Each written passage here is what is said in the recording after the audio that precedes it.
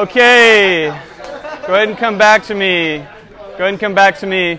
The recording is now started so they can get some of your insights. But I'm kind of curious, a little nervous too. I want to hear it. What is the wisest, most practical, open discussion? What did you say? What did you say? Always check the toilet paper supply before you go. That's practical. That's a practical man. I like that. Always check the toilet. That's awesome. Okay, that sounds like an experience talking. Look before you leap. That's the proverb of that. We're going to be in Proverbs. Look before you leap.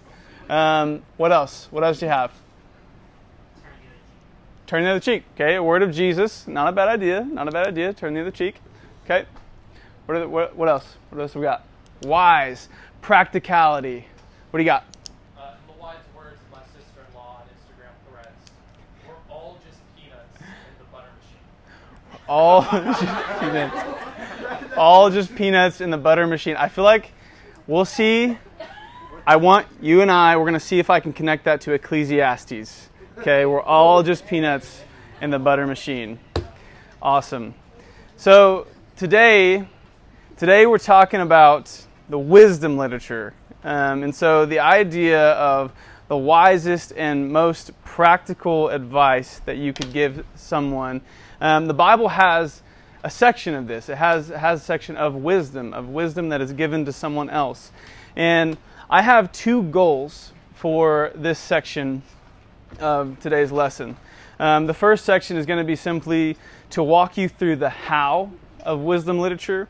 Some things to keep in mind, some common dangers that happen when people approach the wisdom literature, because wisdom literature is actually very different from the other parts of Scripture. It's very interesting. It's very fascinating.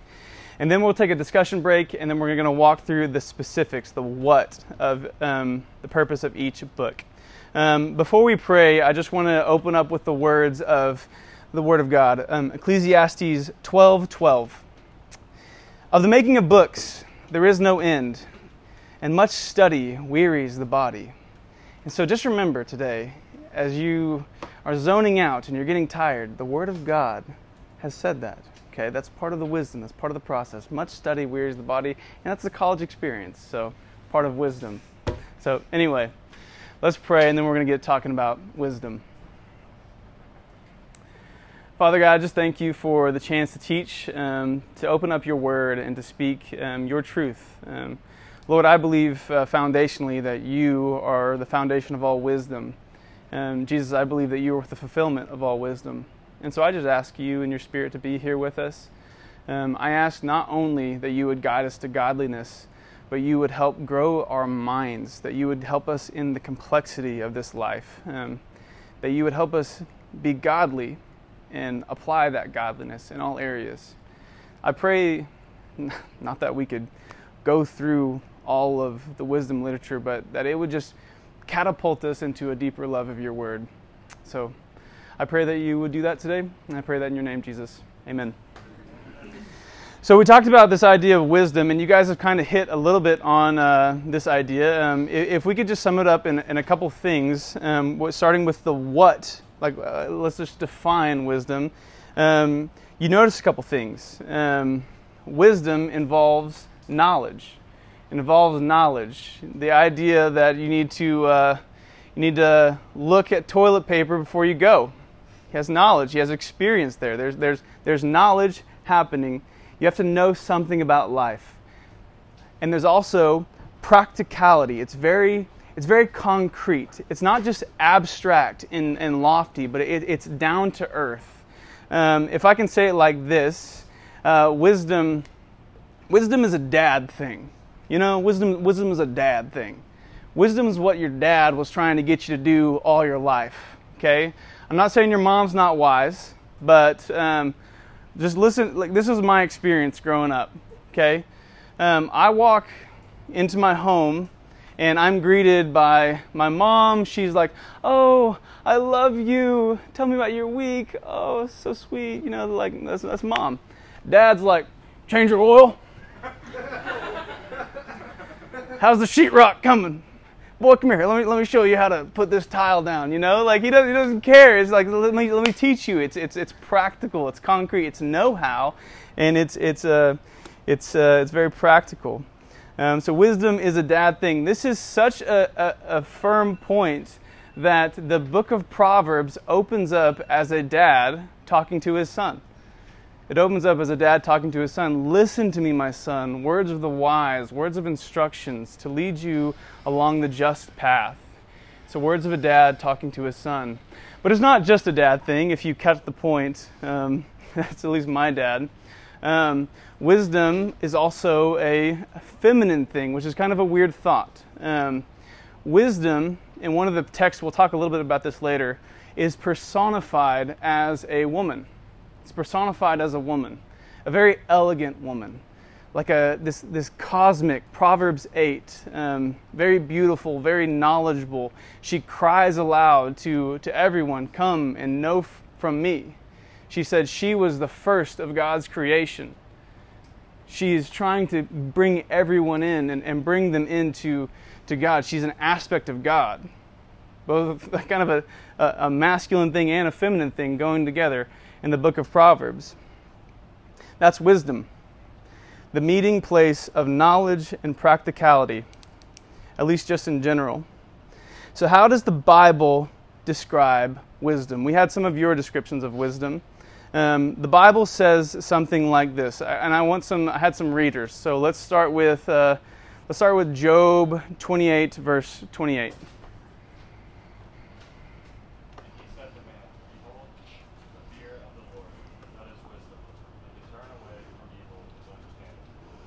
The fear of the Lord, that is wisdom. To shun evil, that is understanding. Interesting how we might apply wisdom in different ways. Let's go Proverbs 1:7. The fear of the Lord is the beginning of knowledge, but fools despise wisdom and instruction. The fear of the Lord is the beginning of knowledge, but fools despise wisdom and instruction. And Ecclesiastes 12:13 through 14. When all has been heard, the conclusion of the matter is this: fear God and keep his commands, because this is for all humanity. For God will bring every act to judgment, including every hidden thing, whether good or evil. The author of Ecclesiastes, thank you guys, looks at all of what he says, the ups and downs, and he says, this is the conclusion. Fear God, and keep his commands. So I hope you caught all of that. It was pretty simple. He said, the fear of the Lord, that is wisdom. It's an interesting thought. There's a lot of different things that we could describe wisdom as, but the Bible says foundationally it is the fear of God. The fear of God. And I know when we say fear, it translates over as actually being afraid. And in these moments, it's good to remember that God is loving and just, and perfect love casts out fear. So we're not actually supposed to be afraid of God. The Hebrew, I believe, and most scholars say, translates something like this. The fear of God, the beginning of wisdom, is the utmost human respect of the Lord. The highest degree of respect. That is the fear of the Lord. In my words, it is respect bathed in awe. Respect bathed in awe. To maintain a mindfulness of the Lord in common decision makings, in the smallest pieces of your life. That's wisdom. That's wisdom. Whatever's on the throne of your heart, is it God? Do you keep him at the forefront? That's wisdom.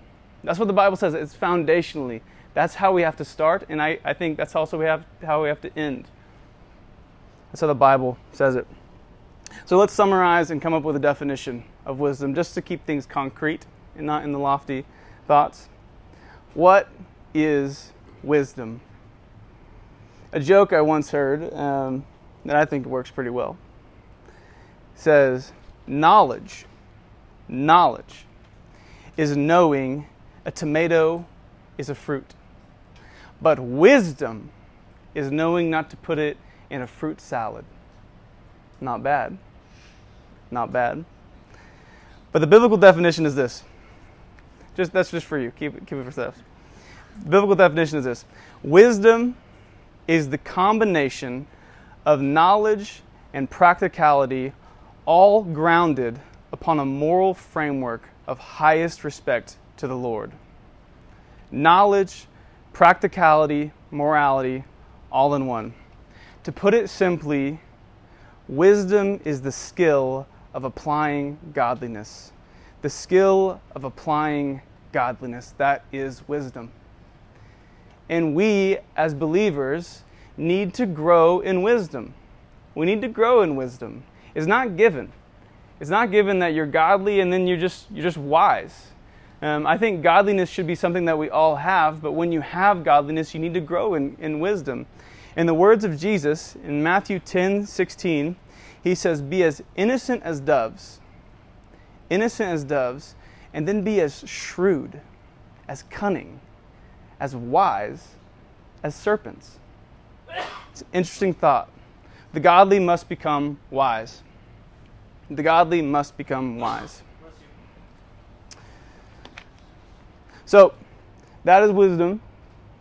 So let's start walking into the wisdom literature, because the Bible actually God has given you a book, actually several books of the Bible, to develop your skill at analyzing life, your skill of applying this wisdom to life. And so we're going to start walking through the background and the what's and the how of wisdom literature. So what is wisdom literature? It's kind of a nebulous thing. It can be a different definition. Wisdom literature is instructional literature that has the goal of developing character and insight.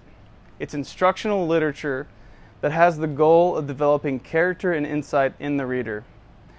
Most often, when people are talking about wisdom literature, they're talking about, I'm just going to call it the big three, okay? Proverbs, Job, and Ecclesiastes. That's what most people are talking about when they're talking about wisdom literature. There's other potential texts. There's wisdom texts that go in line with that too. Things like Song of Songs, things like some Psalms are described as wisdom psalms, and then parts of the New Testament, words of Jesus are described as wisdom literature. James has a lot of things that are called wisdom literature, but that's the big three are typically Job, Proverbs, and Ecclesiastes. Of the central three of Proverbs, Ecclesiastes, and Job, Proverbs and Ecclesiastes are connected in some fashion to Solomon. In some fashion. Proverbs mentions Solomon as his author. Ecclesiastes is tied to Solomon, but he might not have a direct link to Solomon. Proverbs and Ecclesiastes most likely come from the court of Hezekiah, if you know that figure in the Bible. So that's around 700 BC. Job, we know very, very little about Job, who the author was or when it came from. So that's a fascinating thought.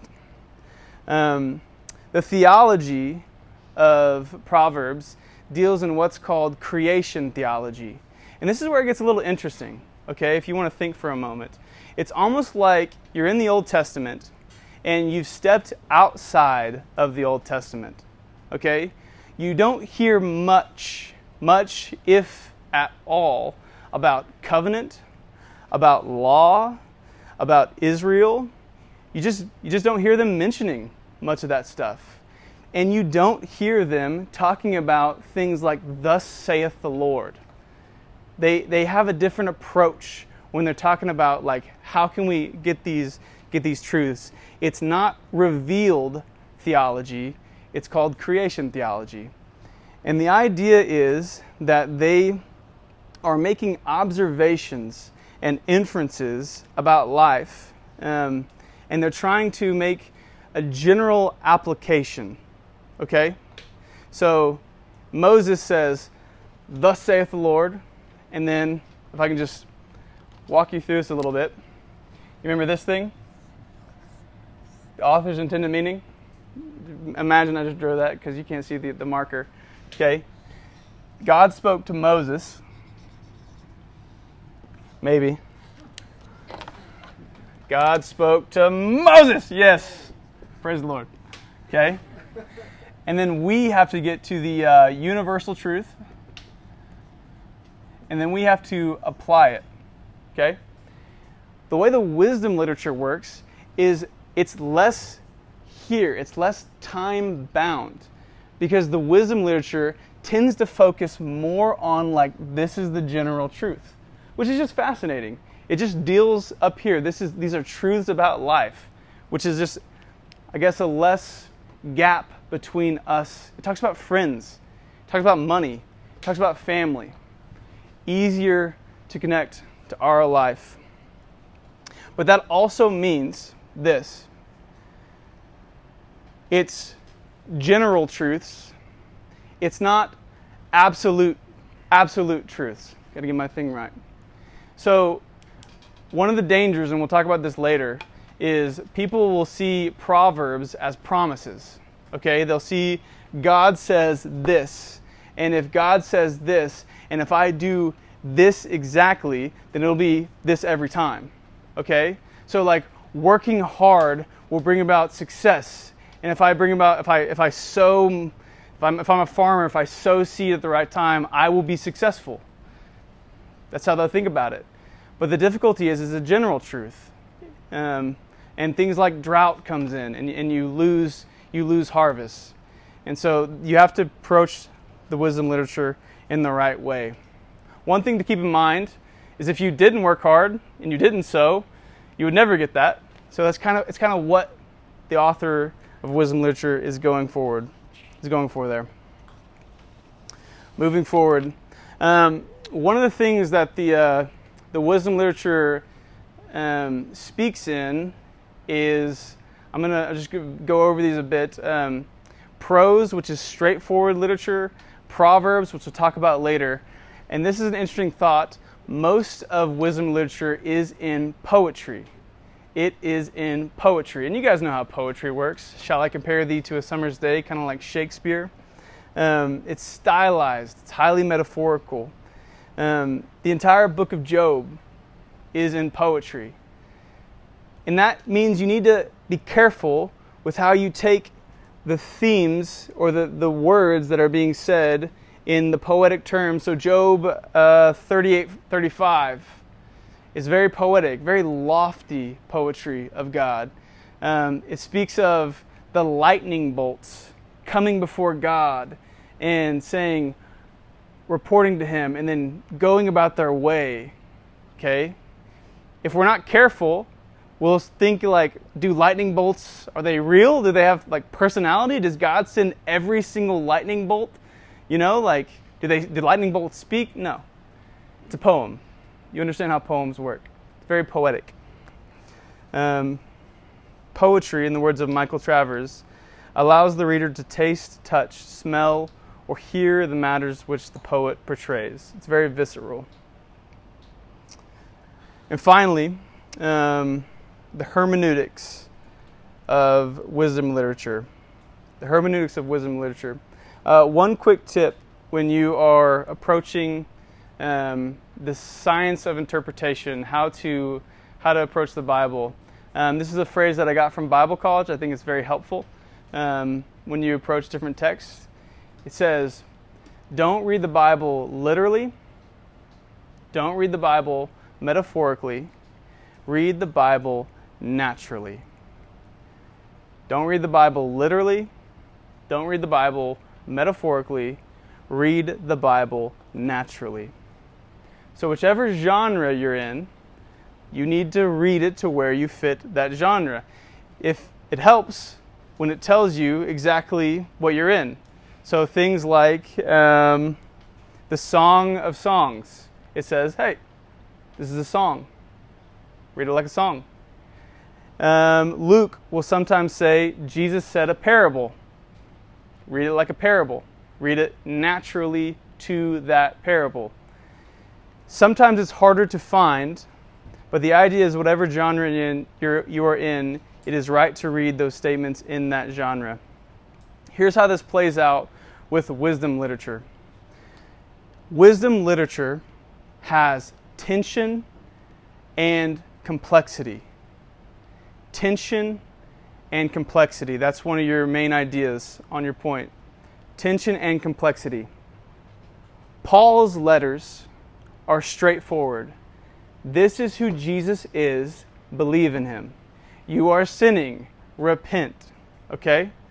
The law is very blunt, very black and white.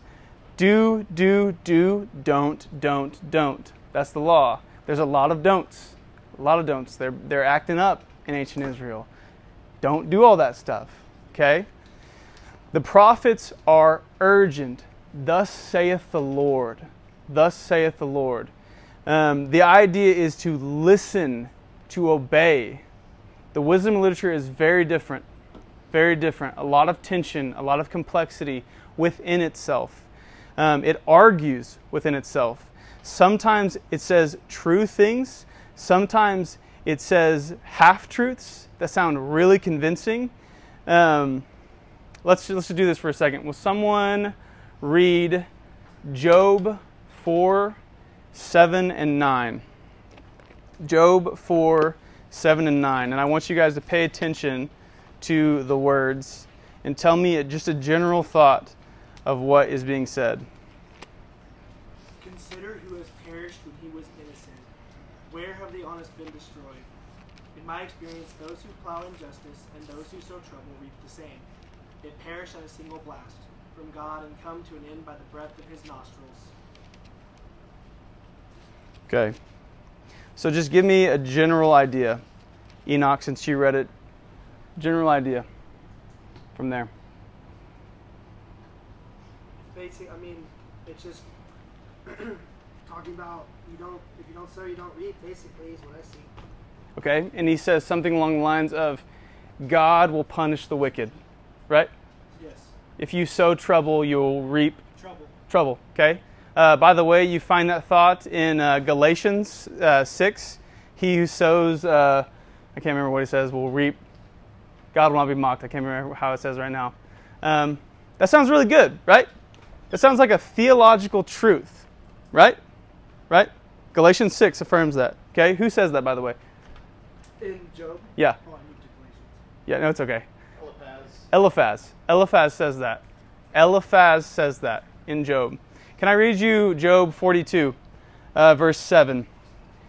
After the Lord had finished speaking to Job, the Lord says this, he said to Eliphaz, the guy that just sounded like he said some good things, I am angry with you and your two friends, for you have not spoken truth about me, but Job, my servant, has. So what do you do with that? What do you do with that? It's tension. It's complexity. Eliphaz and his friends, they say true things at times. They say untrue things at times. That's part of the wisdom literature, is knowing there's complex things that are happening. And you need to know that going in. The big idea of wisdom literature is not necessarily to believe and obey, although there are things to believe and obey in it, okay?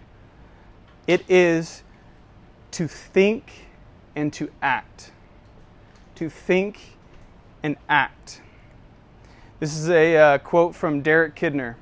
Where the bulk of the Old Testament calls us to simply believe and obey, this part of it summons us to think hard as well as humbly, to keep our eyes open, to use our conscience and our common sense, and not to shirk from the most disturbing questions. Wisdom literature calls you to think, to question, to examine deeper, and act. Those are two big ideas from the wisdom literature. Some dangers. Proverbs are not promises. We've already kind of talked about that. Proverbs are not generalized statements that every time you apply it, you will get that result. It is a general truth, but it's a relative truth, if that makes sense. If you follow that, it will generally go well for you. And if you leave that path, it will generally go poorly from you based on God's created order. Second main point from the wisdom literature is to read the wisdom literature in light of each other. Read the wisdom literature in light of each other. The basic idea that most scholars think that this works is Proverbs sets up a beautiful, rational, ordered world, and then Ecclesiastes and Job contradicts that in ways. They offer nuance in ways, and we'll talk about that a little bit more later. But you're supposed to read them all together and gain the viewpoint that God is intending you to get. And the last one, and I think we just showed that, is to pay close attention to voice. Close attention to voice. If you find yourself quoting Eliphaz, God says you're wrong. If you're in Ecclesiastes, Ecclesiastes is a roller coaster. And at the very end, he says, this is the conclusion. You've got to pay close attention to voice and wisdom literature. Okay, we're going to take about a 5 to 7 minute break. You have question 1, and then we'll come back in a little bit. Okay, let's go ahead and come back. I do just want to ask. We'll just doesn't have to, but we do have time for maybe 3 questions before moving on. Is there anything that you guys want further info on before we just roll right into the big 3 of wisdom literature? So, any questions on wisdom literature that you want to throw out right now? I wanted to ask what you thought the answer to the intro question was. The answer to the intro question? I would say, if I'm being serious, the wisest answer I can give is apply Christianity as far as you can in your life. That's my answer. If I'm being silly, I'll come back to you. Okay. Go ahead. Yeah. I was kind of curious. The idea of like the skill of applying godliness is interesting to me, just because you see the way Solomon just goes off the rails at the end of his life. Yeah. And so, what is just how do you see that when you see kind of that picture of Solomon at the end of his life, and yet he wrote so much of this. Yeah. He was inspired a lot of this. Yeah. So that's an interesting thought. Why is Solomon the wisest man, and then he didn't follow God? Couple thoughts. I'll start with this. Wisdom is, we didn't get in this part, but wisdom in the Bible can be defined in different ways. It can be defined as knowledge, like a really smart, like a professor. It can be defined as someone who has insight, like you go to your mom when you have like a hard, complex question. Wisdom can be defined as someone who's really good with their hands. I believe the person that built the tabernacle is called really wise because they're skilled. Remember that idea of skilled, practical? So there's actually 6 different definitions that the Bible uses. If I remember, Solomon asks for wisdom and also the ability to lead God's people. And so he starts based on the law. It's like this beautiful Deuteronomy. He's the king from Deuteronomy. And then as he, in his wisdom and making choices, begins making choices that depart from God's law. And so he moves into, if we can say, worldly wisdom and away from godly wisdom. And he turns into folly. So while he might be good at discernment, he wasn't applying godliness, if that helps you sort through that.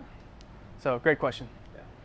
How can we tie, you said to read all 3 if you can. What would be a practical way to kind of like understand how to read all 3, like coinciding with each other? Yeah. Most people set up Proverbs. We'll get into this in a moment. Great question. Good intro question. They set up Proverbs, and then they say Ecclesiastes nuances Proverbs, and then Job says, how does the person of Proverbs, this righteous, wise person, suffer in a very difficult situation? So Ecclesiastes and Proverbs almost contrast. In Job is Proverbs in the hardest situation of life, if that helps. That's what you think. Okay.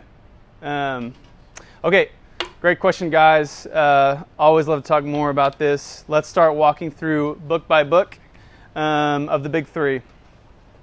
So an overview, I kind of just said this, but I'll say it again. An overview of the three books. The idea of wisdom, if I could just say it like this, is a righteous life is a life worth living. That's especially, actually I think you can say that in all three. The book of Proverbs presents a rational, ordered norms of life. It is very, very optimistic. If you live righteously, if you live wise, the fear of God, it will go well for you. Very optimistic. A, B equals C. Okay? Ecclesiastes comes in and says, we'll take questions later. Says it may not go well for you. In fact, anything may happen, but righteousness is the only thing that gives life meaning. That gives life meaning, a different angle. Okay? And then Job says, a righteous life, I'll slow down a bit. A righteous life will not protect you from suffering, but it will guide you through the suffering and complexities of life. It's an overview of how they relate to each other. We'll start with Proverbs. Proverbs. The theme of Proverbs is that God has established the world with rationality and order, and if you live within that ordered world, it'll go well for you. It speaks of very common, everyday issues: marriage, money, speech, friendship. It's called Proverbs. It's called Proverbs because of its proverbial statements. The idea of proverbial statements is these short, like punchy, like 1-2 lines. It's literally like 1-2 lines of wisdom. It'll say a phrase, and then the second phrase will come in right after that to enhance the first phrase. And it often speaks of, it's very memorizable, very catchy, very practical. We actually have these in America. We have Proverbs. So just finish this phrase. Just work with me. Just finish this phrase. Look before you leap. Speak. Not a bad idea. Look before you speak. The early bird gets the... There you go. If you can't stand the heat, get out the... Table house. Amen. Stay in the table house and suffer. That's how we finish that line. We have Proverbs. We have Proverbs now. We have Proverbs then. It's kind of a thing, this catchy, memorizable phrase. Interesting point, universal. We've already talked about that. We've already talked about how to read. They're not promises. Proverbs teach, just going back over this, Proverbs teach probable truths, not absolute truths. These are not absolute promises of God, but wise principles to live by in God's ordered world.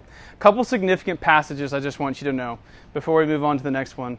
Proverbs 8 is a very significant passage. Lady wisdom. It's significant not only in the book of Proverbs, but it's significant in the Bible. Okay? Go read Proverbs 8, and then go read John 1, and say, who am I talking about here? Is this Jesus? Is Proverbs 8, is this like some sort of like pre-incarnate Christ? Like the way they speak of wisdom is also the way they spoke of Jesus. It's kind of crazy. It's kind of crazy how much the two interrelate. I think it's a little bit too far, the connections you can draw, but it is a very interesting study for you to have. Just for you to know, when the early church was debating about like the nature of Jesus, they often went to Proverbs 8 and tried to bring that in. Just be like, look at this, and argue about that. Proverbs 8. And another one, and I just want to say this, Proverbs 31. I know there is a history here with a lot of people that it's been used in the church to talk about what womanhood is, and it kind of culture like blends in and says like imports their imagery of what womanhood is. But I just want to say this, if I can just comment on this, because we're on the subject of wisdom. If you went and read Proverbs 31, Like, that is an amazing person. Like woman or man, like I want to be like Proverbs 31 woman. Like, seriously. Not because of anything like weird. I want to be a Proverbs 31 man, if I can say it like that. But because she looks a lot like Jesus. She looks a lot like Jesus. Because she, Proverbs 31, is Proverbs 8 personified. Proverbs 8 personified. Just listen to how it speaks of her. It says she cares for her own. She is wise, good at business, physically strong, shrewd, overflowing wisdom like a fountain. Okay? I know that people use that and they say that women has to be this, and then there's some frustrations, and I'm sorry.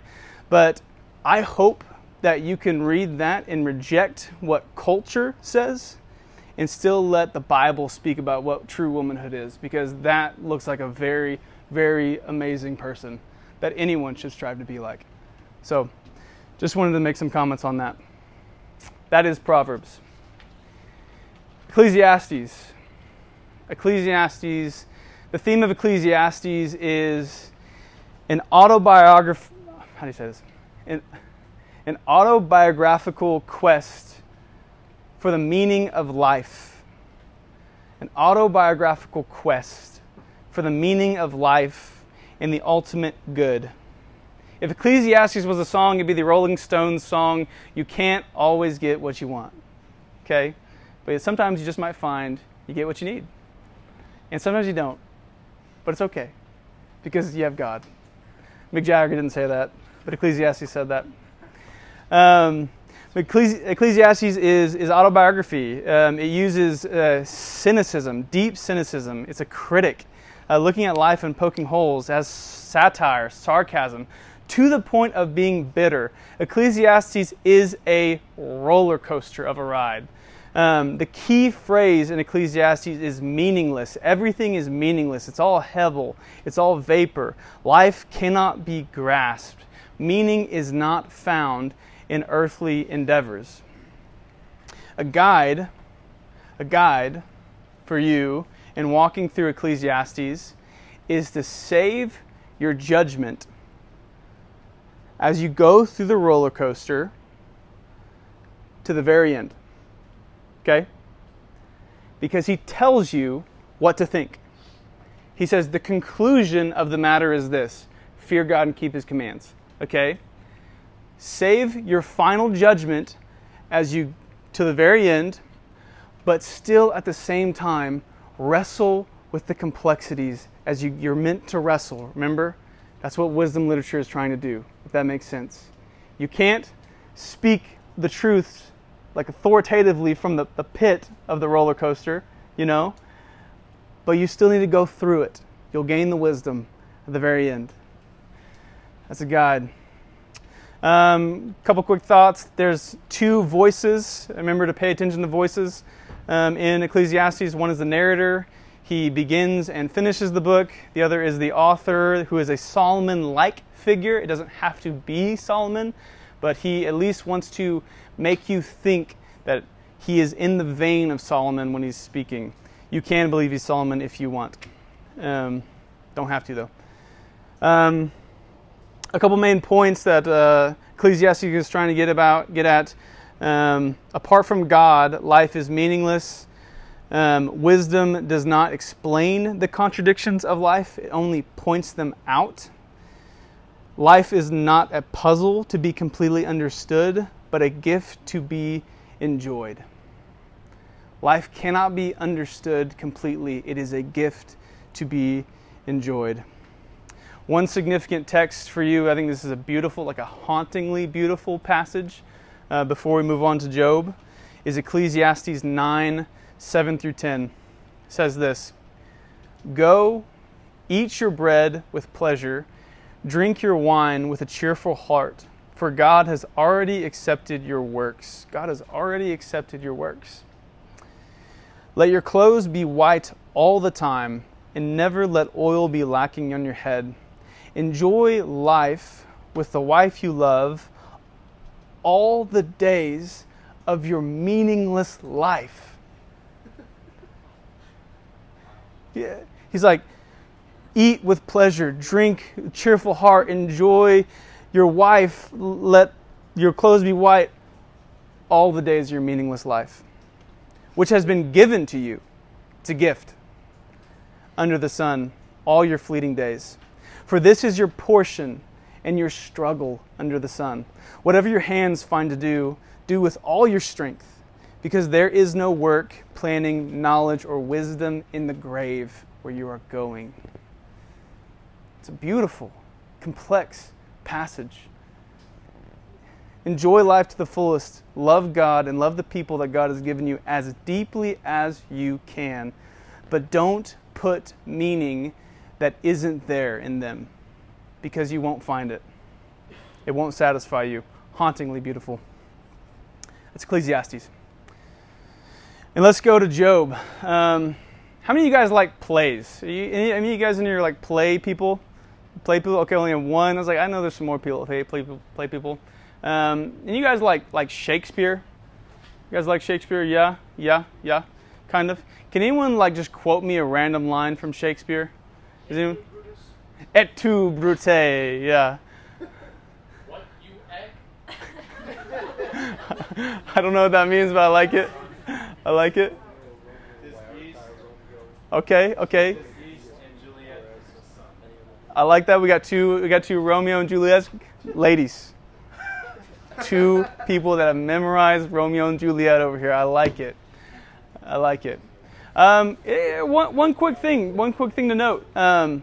Like poetry says truths very powerfully. What did you say? Wait, what was the poetry? What was your quote?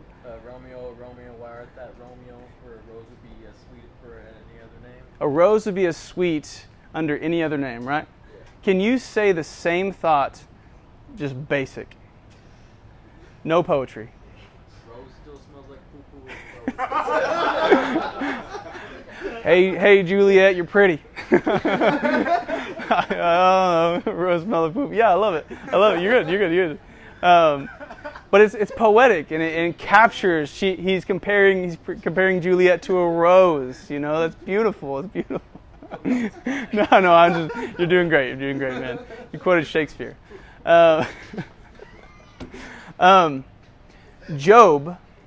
Job reads like a play. It reads like a play. It reads like a Shakespearean play, if I can import that. It reads like a Shakespearean tragedy. If you read the stuff that is said in there, it is lofty. It is high poetry. The things that Job says, you can just use your imagination like, I sign my indictment and I give it to God. I am innocent.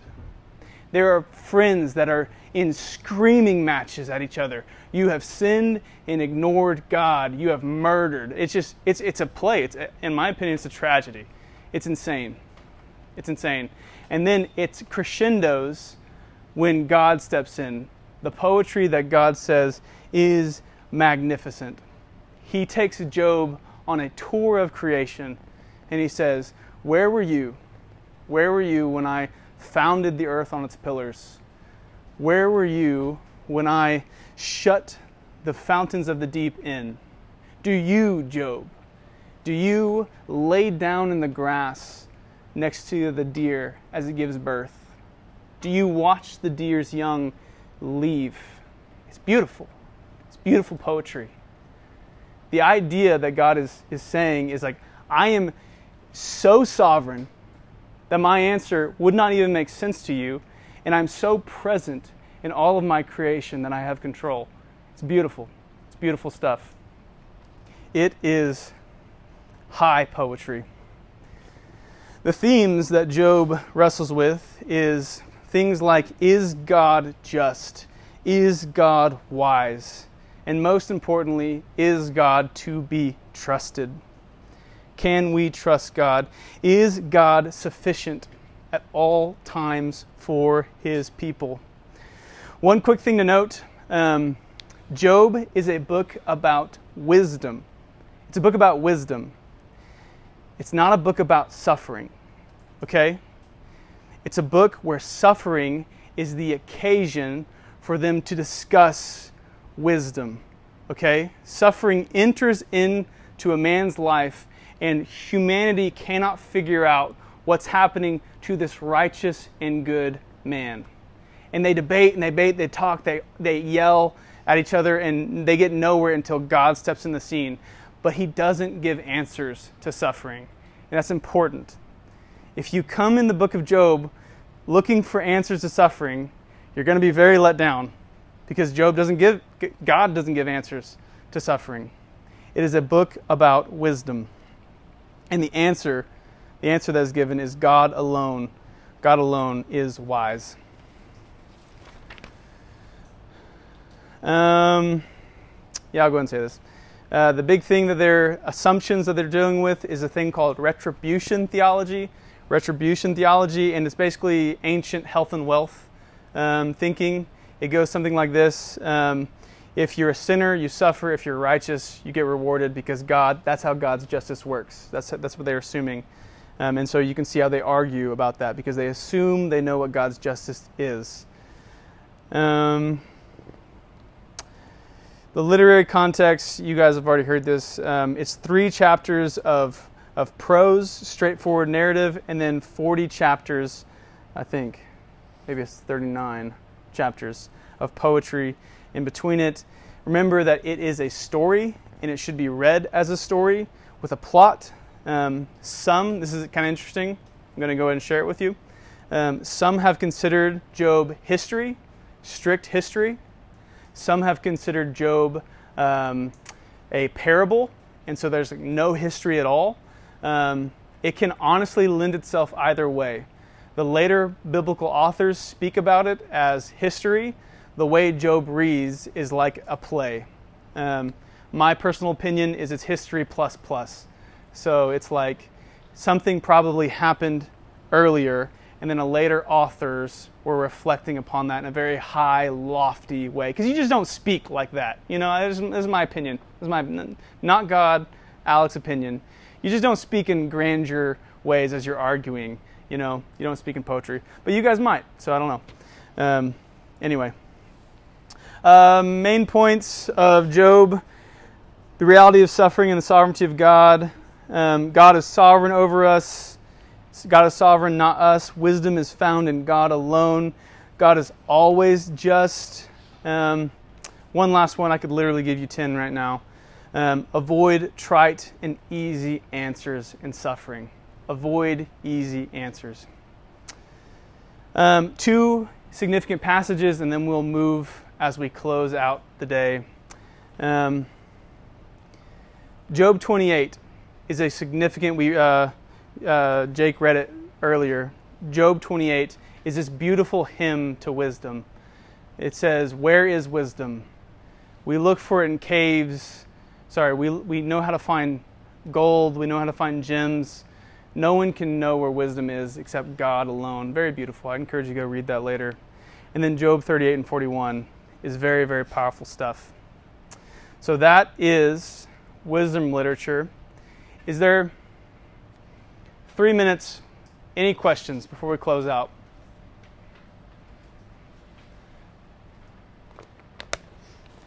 Is the Christian faith a prerequisite to being able to really get things out of these books? That's an excellent question. I don't know if you guys heard that. That's an excellent question. If I can say it like this, the Christian faith is not, we do not have the fullest grasp on wisdom. Okay? Wisdom is found, and I can prove this to you biblically actually. Wisdom can be found in all kinds of sources. All kinds of sources. Proverbs 30 are the sayings of King Lemuel, okay, who is not an Israelite king. So what that means is that whoever compiled the book of Proverbs went to non-Israelite sources and said, "That is wise. I will bring that in." Okay? So there can be wisdom, life, practicality in all places. And I want you to know that. I want you to know that. You can recognize that. You can call that in people when you see it.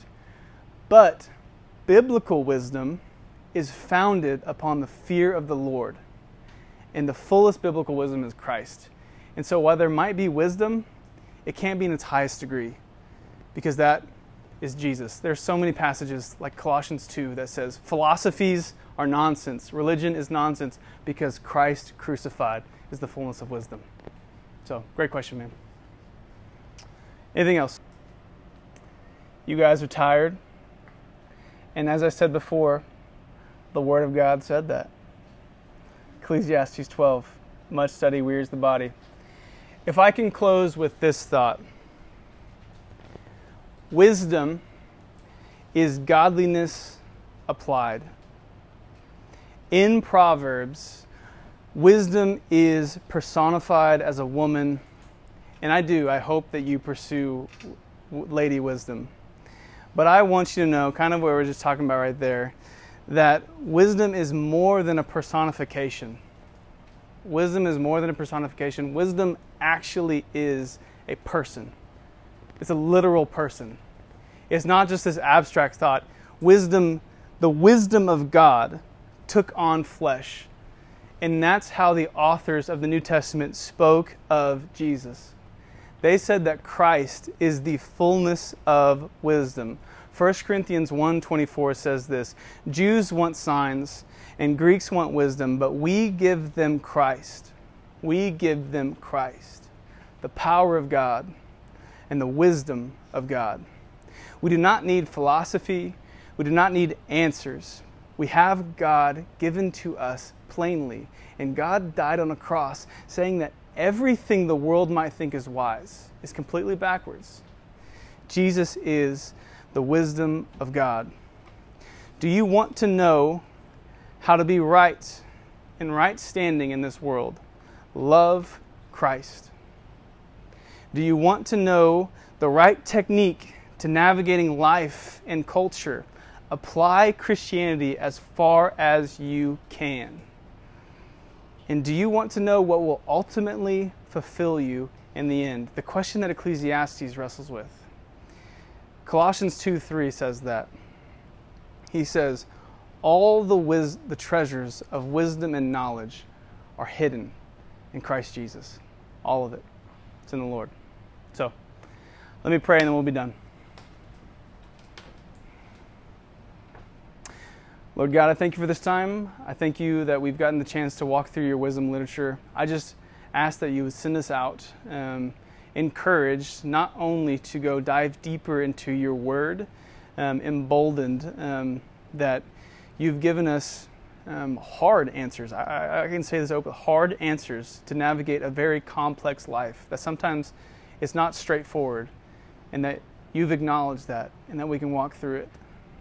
But Lord, that you've also given us Jesus.